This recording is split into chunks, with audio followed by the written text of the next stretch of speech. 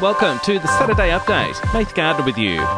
As Australia stares down the face of another wave of coronavirus, the National Cabinet meeting planned for Monday has been brought forward to Saturday.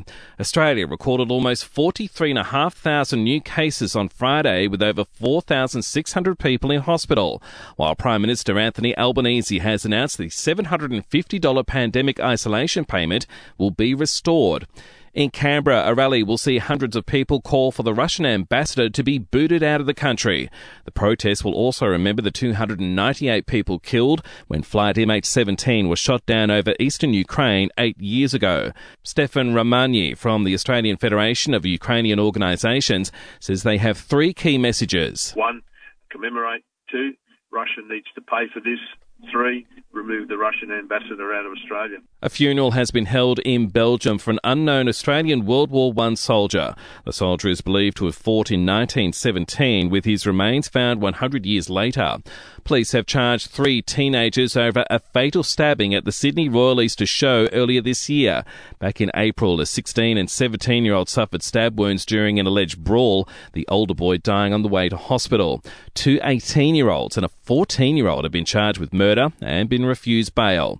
And if you've ever wondered who is Australia's most expensive former Prime Minister, the dubious honour goes to Malcolm Turnbull, who racks up a taxpayer-funded expenses bill of almost $370,000 a year.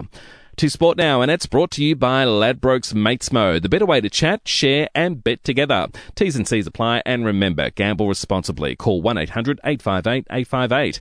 At the British Open at St Andrews in Scotland, Cameron Smith is flying the Aussie flag, topping the leaderboard at the halfway mark, notching up a record 13 under. American Cameron Young is 2 shots behind, with Rory McIlroy in third place. Tiger Woods failed to make the cut. The Bulldogs' finals hopes are still alive after a 28-point win in the AFL over the Saints, 84-56.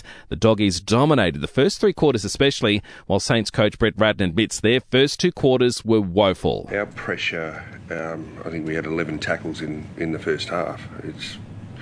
It's not where we want to be. So the Dogs now knocking on the door of the 8 in 9th spot, St Kilda dropping to 10th. And in NRL, round 18 continues with the Eels defeating the Warriors 28-18. And for even more sports news, make sure you check out the Sports Update. You'll find it wherever you're listening to this show. To entertainment news now, Lara Trump, the wife of Donald's son Eric, has described the big loss the family is suffering following the sudden death of Ivana Trump. Authorities believe she suffered a cardiac arrest, but the official cause of death has yet to be determined. We're getting reports Robert Downey Jr. has stepped in to offer fellow actor Armie Hammer financial assistance, who's had to deal with a year of controversy. Armie has been the subject of allegations of emotional abuse, manipulation and violence. And Baz Luhrmann's Elvis has now marked a US domestic box office milestone, earning $100 million. Globally, the film has raked in over $170 million. And we'll see you tomorrow morning for another episode of The Update.